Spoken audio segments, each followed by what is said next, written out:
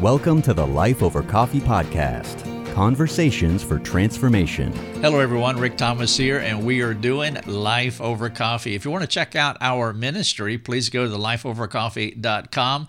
We have thousands upon thousands of free resources that you are welcome to enjoy, benefit from freely, and of course, always share with your friends. Please share our resources with others.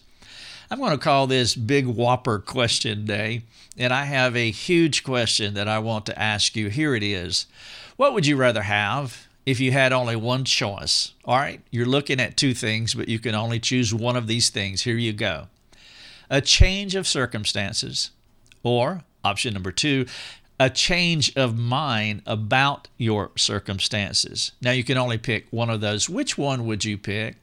Now, this question that I'm asking you is critical, and it ties directly to the quality of life that you're going to experience with God and with other people, especially when things go badly for you, especially when your situation is unchangeable.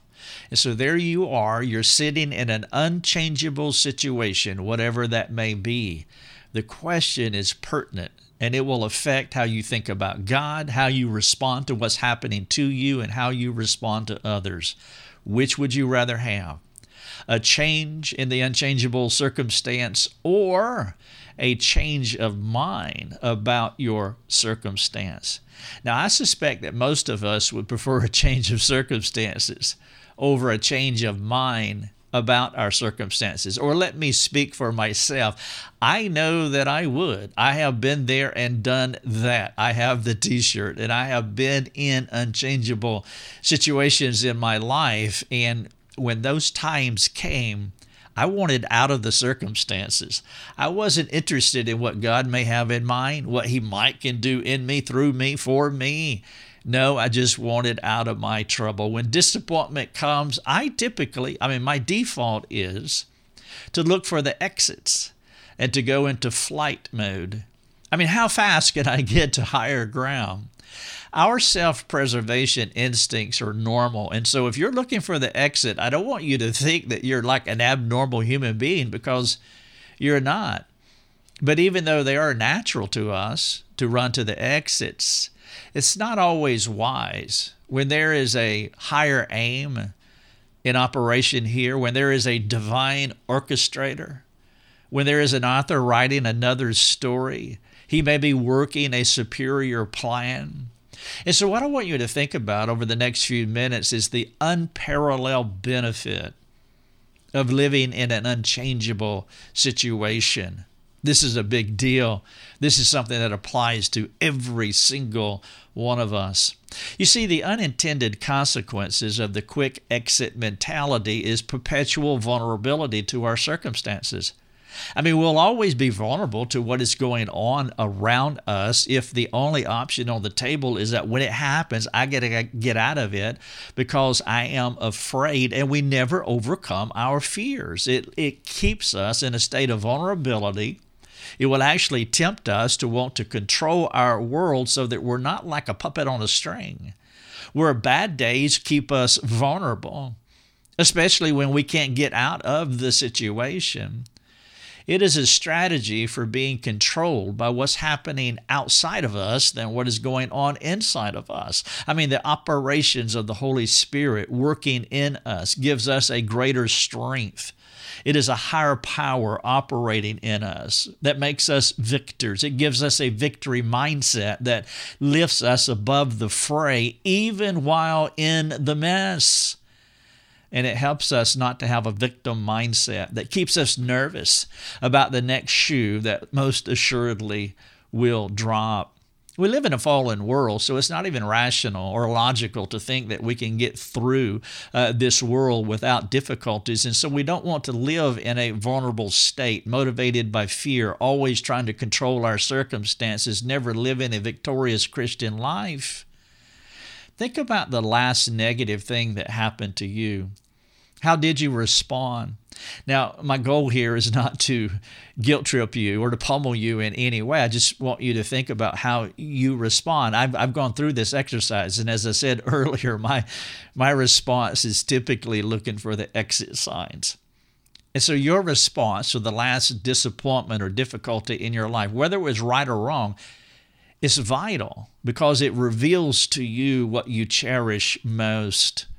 Learning from the author of our story and trusting the author of our story, or just blowing through those barriers and trying to find the exit. It's one or two masters that we're going to serve. And Jesus talked about this in Matthew 6:21, our hearts and our treasures, how we will serve one or the other. For example, a wrong response is when we try to manage our circumstances or manipulate things or manipulate people so that they change according to our preferences, and then we have a preferred life. We want a life according to our preferences, and so in order to get that, we have to manipulate. We have to manage people, bend them, move them so that we can have everything the way that we desire. That is a difficult way to live. It will not only amp up internal soul noise, but ultimately it will fracture relationships because you can't bend other people to cooperate with whatever it is that you want them to do. But then there is a grace-empowered response. This is the other master, and this is God as our master. You can only serve one or two masters. A grace-empowered response is an acknowledgement that the sovereign Lord is in control. And though people or events might not change, they may not cooperate with our wishes, there is persevering grace to help us during the crisis. And so I'll go back to my questions. You can only choose one. Which would you prefer? Always having a change of circumstances or a change of mind about how you think about, process, and persevere in the circumstances? Because the truth is, there are some situations that are absolutely unchangeable. And so really we have to get on with the second option. We have to have a change of mind because some things are just not going to change. Let me illustrate these tensions with my friends, Biff and Mabel. Mabel wants Biff to change. Now, she's right. Absolutely right. Biff should change. Sin has captured him, and for many reasons, he's just not been able to extricate himself from his caughtness. Now, she has become frustrated and impatient with him. She's trying to change the circumstances through force. And rather than helping Biff, you remember what Paul said in Galatians 6:1, if anyone is caught, restore them in a spirit of gentleness. Well, she's not helping Biff through his sin patterns that way. She actually complicates the problem by being demanding, controlling, and critical. That's like jumping on a man who is already in a bear trap. I'm not making excuses for Biff, but I am saying that as restorers of caught people, we can't just jump on top of them by being demanding, controlling, and critical. That is not the way to help a person walk down paths of righteousness. Now, added to these problems, they have a wayward child, Biffy.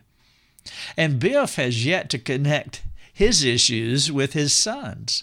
And like Mabel, Biff is sincere in wanting their son to change, but Biffy's rebellion has tempted Biff to sin, to do what Mabel is doing to him. The Lord is too slow for Biff, so he resorts to sinful manipulations to reel Biffy back into the fold. Biff and Mabel's response to their circumstances, well, they're similar. The way Mabel's responding to Biff and Biff responding to Biffy, but that is a far cry from the worshipful response of Job. And so we have Biff and Mabel wanting to change their circumstances, and then we have Job. When he came to the end of his chapter, number 1, he said, "This naked I came from my mother's womb, and naked shall I return. The Lord gave, and the Lord has taken away. Blessed be the name of the Lord." There's a man sitting in unchangeable circumstances. We're looking in the rearview mirror, and we know that his circumstances will never change. They can't change because there's death all around him. But that was his response. Knowing that he could not change his circumstances, he had the right mindset about his circumstances. Mabel and Biff do not realize that God is more interested in helping them change their minds about their circumstances than changing their circumstances. They only see what's happening as unchangeable. And both of them are angry for different reasons, but both of them are angry. When Job reflected upon his seemingly unchangeable circumstances, he fell to the ground and offered a worship-filled response to his Lord. His mindset was more on the Lord of his situation than the situation itself. If our goal is for our situation to change, which is not necessarily a wrong goal, and I don't want you to hear me say that it is, it can't be a controlling goal. Oh, sure, you should look for the exits if that is what is available to you and is the right answer. But if that is the only thing that is acceptable to us, then the first step is to recalibrate and focus more on how we think about what is happening to us. We can miss this truth so quickly when staring trouble in the face. Our friend Job persevered. His gains and losses, what the Lord gave, what the Lord took away, his gains, his losses were not as significant as the God who was in the gains and the losses. The New Testament equivalent to this kind of God-centered thinking was Paul. He said it this way, "But whatever gain I had, I counted as lost for the sake of Christ." You see, Paul learned to live counter to his troubled world. He was not impressed with the things his culture offered. For him, it was reputation, image, position, power, materialism, affluence, relevance, and style. Those things would give him bragging rights. But they were comparable to manure in Paul's mind. He took all the good outcomes, all the wonderful things that he had, and the things that he possessed, and he threw them in the garbage heap because he found something surpassing those human-made aspirations. He moved his exemplary accomplishments from the profit column to the loss column, which left nothing in his profit column but Christ. Paul would rather have Jesus than anything this world had to offer. And his worldview was not over-spiritualized Christian speak. No, his practical theology was consistent with his view about the surpassing worth of knowing Christ. If you put Paul's perspective in a formula, it would say something like this: Jesus plus nothing equals salvation, and Jesus plus nothing equals sanctification. Authentic Christianity is relinquishing our desires from ruling our hearts for the opportunity to gain Christ alone. You are most potent when the surpassing worth of knowing Christ causes all other loves in your life to fade into the background. You should not attempt to add Jesus to the plus column of your life in addition to everything else that you want. Biff to repent, Biffy to repent, or whatever that thing or things are that you want. No, it's Jesus plus nothing equals everything. To have Jesus plus other things will always leave you vulnerable to those other things, tempting you to micromanage your vulnerable life to maintain a level of certainty that calms your fears. Talking about Biff and Mabel again. This self-reliant collection and maintenance of dreams, it'll create unnecessary competition in your heart. You'll be serving two masters, as Jesus is talking about in Matthew 6. You will forever live in tension until Christ rules supreme in your heart plus nothing else. Jesus knew this temptation was a problem with some of his followers. He was the latest fad, a misguided perspective for Jesus to be the latest fad. And so it motivated him to adjust their perspectives on what it meant to be a follower. And so he said this in Luke 14. This is pretty strong. Now great crowds accompanied him, and he turned and said to them, "If anyone comes to me and does not hate his own father and mother and wife and children and brothers and sisters, yes, even his own life, he cannot be my disciple. Whoever does not bear his own cross and come after me cannot be my disciple." You know, maybe we should put this in our Evangelism 101 methodology and teach it in our Evangelism 101 class. because what happens, Jesus can become a fad. He can become the crutch to get us out of our unchangeable situation. As the plane is going down, dear Jesus, would you help me? But we're only using him to acquire something. That's not what Paul was saying. That's not what Job was saying in chapter 1. It's Jesus plus nothing. Whether the plane goes down or not, if the Lord gives or takes away, blessed be the name of the Lord.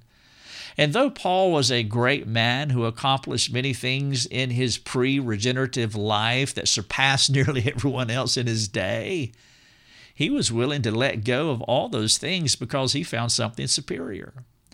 To be willing to let go of everything you value for the sake of Christ is the ultimate victory and your most significant challenge, which is why many people chose not to follow Jesus any longer. Many of them went away sad, like the rich young ruler, for example.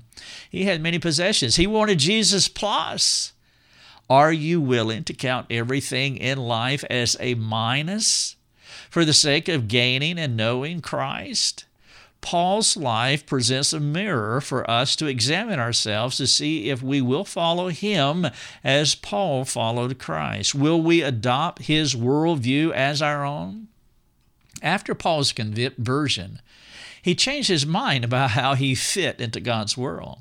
He began to see how the things he cherished could be overvalued, even to the point of controlling him.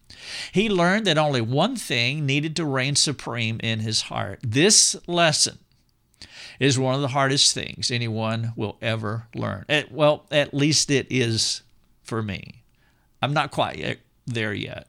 As the saying is, as the bumper sticker says, he's still working on me. Now, please understand, I'm not asking you to walk away from anything. I'm not asking you to walk away from all the things that you possess. My appeal here is not a call for self-flagellation. It's not a vow to poverty so that you can prove that Christ is most important. No, that's not what I'm saying at all. I'm asking if you would be okay if Christ were all you had. If your world falls apart as Job's did, and all the advantages you once had are no longer yours, do you think you can get to the place where knowing Christ is enough? Now, I know that is a theoretical question, and we will only know the true answer to the question, should these things happen?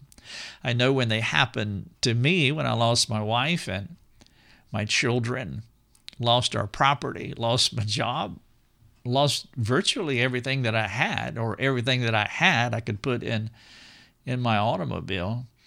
I did not respond this way. It took me years to get to the point, to be comfortable, to learning the value of nothingness. Now, God is not calling us to punish ourselves through ascetic practices. He is not a mean parent who wants to harm us by taking things away from us. Some people live with this view, always thinking the other shoe will fall because God does not want to bless them. That's faulty thinking. It's foolish thinking, actually. The Father gave his Son to die on a cross for Christians. If someone gave up his child so that we could live, I think it would be safe to say that we are loved and he would not withhold any good thing from us. Imagine if you were dying in the hospital and someone gave their life so you could live.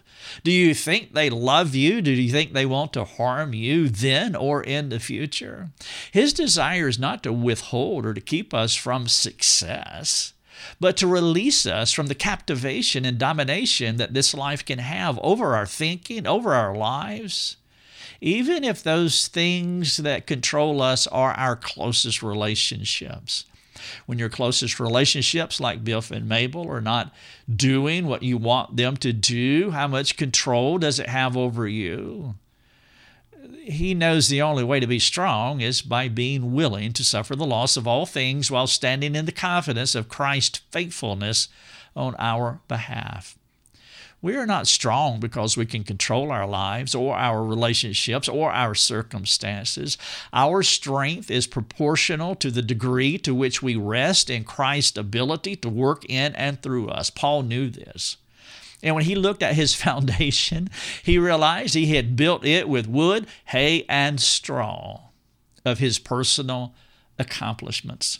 His rank, his pedigree, standing, his influence became rubbish in his mind because he knew those things were manufactured and maintained by his personal power to persevere. His strengths were unguarded weaknesses that convinced him that he could do all things through himself who strengthened him. Paul decided to chuck anything that made him weak, which was everything the world called strong. He made the great exchange. I will replace all my worth with the surpassing value of knowing Jesus. He learned the secret of life. When I am weak, then I am strong, which brings you to the penetrative question, where are you vulnerable? Where are you weak? He let those things go, knowing there was something better found in Christ. You are only as strong as your vulnerabilities. You're only as strong as your weakest link. When Job thought about these things, he said it this way. This is in Job 3. He says, "For the thing that I fear comes upon me, and what I dread befalls me. I am not at ease, nor am I quiet. I have no rest, but trouble comes." Job found himself, after that wonderful doxological praise to God in chapter 1, as he continued to work through his struggle, he found his weak link. And the thing that he had feared did come upon him, the thing that he tried to control through ascetic practices and offerings. What is the one thing you pray God won't take from you? Now be careful here. God is not that mean parent who wants to watch you suffer. No, God wants to bless you. The biggest blessing he could ever give you is to be free from being controlled by the things in this life. If you are governed by what you are afraid of losing, you need God's intervening power because you're not free at all. You must be okay with losing all things. And I put okay in quotation marks because there is a caveat there. You must be okay with losing all things while obtaining Christ as your most valued treasure. Perhaps you could start by mentally letting those things go. I know this is theoretical, hypothetical, but if you still have these things and God's not changing or taking these things away, then it's just a mental experiment at this point. It is a thought experiment, a thought exercise. And so perhaps you could start by mentally letting those things go so they no longer dominate you. Perhaps going back to your salvation experience might help with this thought experiment. What I mean is, do you remember renouncing the world for the greater riches found in Christ when he saved you? I do. Nothing else really mattered. I just wanted to be a Christian. Well, perhaps you're at that spot again where you need to consider forsaking the world for the greater riches found in Christ. You did it at your salvation. Now it's time to do it again during your sanctification. Moses was in a similar spot, though he had more to lose than most of us. When the Hebrew writer thought about the life of Moses at this particular juncture, he said it this way in Hebrews 11:26. Moses considered the reproach of Christ greater wealth than the treasures of Egypt, for he was looking to the reward. Now, isn't that profound?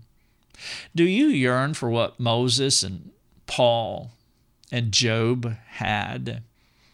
If so, I want you to proceed by reflecting on these steps, 3 steps to freedom that will help you to practicalize the gospel in your life. Here are 3 Here are 3 steps to freedom. I want to walk through these. Step number 1. The first step to freedom is to realize the nature of the call of God on your life. The Lord is systematically, incrementally putting you to death. That is the call on our life. As we walk with him, he is systematically, incrementally putting us to death. We are on a slow death walk with Jesus. The more you resist death, the more difficult. I'm talking about spiritual death here. I'm talking about the death for the things of this world is what I'm saying. And the more you resist this kind of death, the more difficult you will make your life and your relationships. Though Jesus talked a lot about cross-carrying, many Christians do not make this connection to their lives. And you see it when the disappointments mount. Dying to ourselves is not a one-time event. but a repeated action all of our lives. We repent at salvation, and we are always repenting, always reforming, always changing. Therefore, we must have a worldview about dying to ourselves. Just as much as we need to learn how to practice it, our worldview must prepare us to step into the practical reality of this perspective when things do not turn out as we had hoped. Perhaps spending time reflecting on the seriousness of the call of Christ on our lives to die to ourselves would be time well spent. So step number one is reflectively recognizing and working through this call on our lives. Step number two is accessing the surpassing worth of knowing Christ, identifying with Him, the things that mean most to us, which is Christ. We want to identify, and we want to assess that, and we want to strive in all the right ways for Christ alone. These are the things that control us. Think about your fears or your anger. This is part of what you have to assess, because our fears and our anger keep us from accessing Christ. Fear and anger are the two most common things, because fear and anger will actually reveal what is precious to us. Fear and anger are typical responses from the person losing something that they don't want to lose. They are either afraid or they are angry. And so what is it that you are afraid of losing? You must name it and claim it. You have to own what manages you, what controls your thought life, your mind. You want to renew your mind, pleading with God to release you from the control of those things you fear losing. You will never change if you're unwilling to step away from what competes for your heart's treasures. Perhaps a few diagnostic questions will help you think through the controlling influences in your life. Let me ask you just a few questions here. What situation in your life tempts you to anger? You see, most anger is a manipulative tactic of an insecure person who fears losing something that is vital to them. Their fear tempts them to anger, to corral and contain what they think they will lose. They're afraid of losing it, so they get angry to control it or manipulate it to get it back. What situation in your life tempts you to anger? Number two, what situation in your life tempts you to fear, leading to controlling anger? Do you see how fear and anger work in tandem? What is it that you get angry about that will reveal what controls you? What is it that you are afraid of losing? Again, anger and fear will be excellent diagnostic questions for you. Number three, what person in your life are you trying to control? Many parents succumb to this temptation. This is what Biff was doing earlier, you remember. Spouses do the same thing. That's what Mabel was doing to Biff. She was trying to control him. And again, her desire was right, but her methodology was sinful. We want the ones that we love to behave a certain way, and we don't let it go, even attempting to control them. Question number four, what situation are you trying to bend to conform to what you want? You want to devote adequate time to thinking about the people you love and the situations that you want to change. And so number one, we have to recognize the call to die, the call that is on all of our lives. Then number two, we need to understand those things that are competing with this resistance to die and gaining Christ. I used anger and fear as two diagnostic questions. Step number three, the third step is to confess these things to God and perhaps a trusted friend. Paul admitted that he enjoyed what he had and what he was. There was a long time in his life when he was not going to let go of those things, like Gollum from The Lord of the Rings, who loved his gold ring. What Paul possessed was precious to him. Those things affected his thinking to the point of ruling his heart. Part of Paul's process of being released from this bondage was to let others know what those things were and how they dominated his thought life. He made a public confession, which you can read in Philippians 3, verses 3, 4, 5, and 6. One of the most freeing things you can do is to articulate to someone. Repent to God and articulate to someone else what has gripped you. Let others in on your fears. I'm not suggesting that you post your fears on social media. But one close, competent friend who loves you is a treasure that you want to invite on this journey with you. How do you respond when you look out over the landscape of your life and see people or situations that are not meeting your expectations? Can you let it go? Or do you try to control, either motivated by fear or motivated by anger, or that tandem as fear and anger work in cahoots with one another? If your habitual reactions are sinful, then you have not found the surpassing worth in Christ. You're not free. And you'll never be free until you wrestle through the challenge I'm laying before you. Perhaps it would be good for you to carefully read Paul's public confession in Philippians 3. Ask the Father to help you to emulate his example. What would you rather have if you only had one choice? A change of circumstances? That also includes all unchangeable circumstances, or a change of mind about your circumstances. This question is critical, and it ties directly to the quality of life that you will experience with God and others. I'm not sure if the Lord will ever change your circumstances. I am sure that he can change your mind about your circumstances. Listen to Paul. He said, "But whatever gain I had, I counted as loss for the sake of Christ. Indeed, I count everything as loss because of the surpassing worth of knowing Christ Jesus my Lord. For his sake, I have suffered the loss of all things and count them as rubbish in order that I may gain Christ." I want you to perceive the unparalleled benefit of living in an unchangeable situation. Let me wrap up with a few questions. What does it mean for you to die to yourself? What is the first thing that comes to your mind when you hear the question? What do your initial thoughts reveal about you? Your initial thoughts about that question of dying to yourself, what do those thoughts reveal about you? What do they reveal about how you think about God? Number 2, when you think about losing something to gain Christ, do you believe you will lose it, or are we talking about willing to lose it? Where does your mind go? What is the difference between those two things? And what does your answer reveal about you? What do you hear? I mean, we could want something so badly that all we hear is that God's going to take it away from me. God's not going to change his circumstance. And we just go to the negative side of this problem rather than thinking optimistically about, it's really about, are you willing to? Not whether you will or won't, but are you willing? Number 3, what is something you are fearful of losing? Why are fear and anger instructive diagnostics that reveal what's crucial to you and how the loss of those things has so much control over your life? When did you respond angrily because the situation exceeded your ability to manage it? And then finally, question number 4.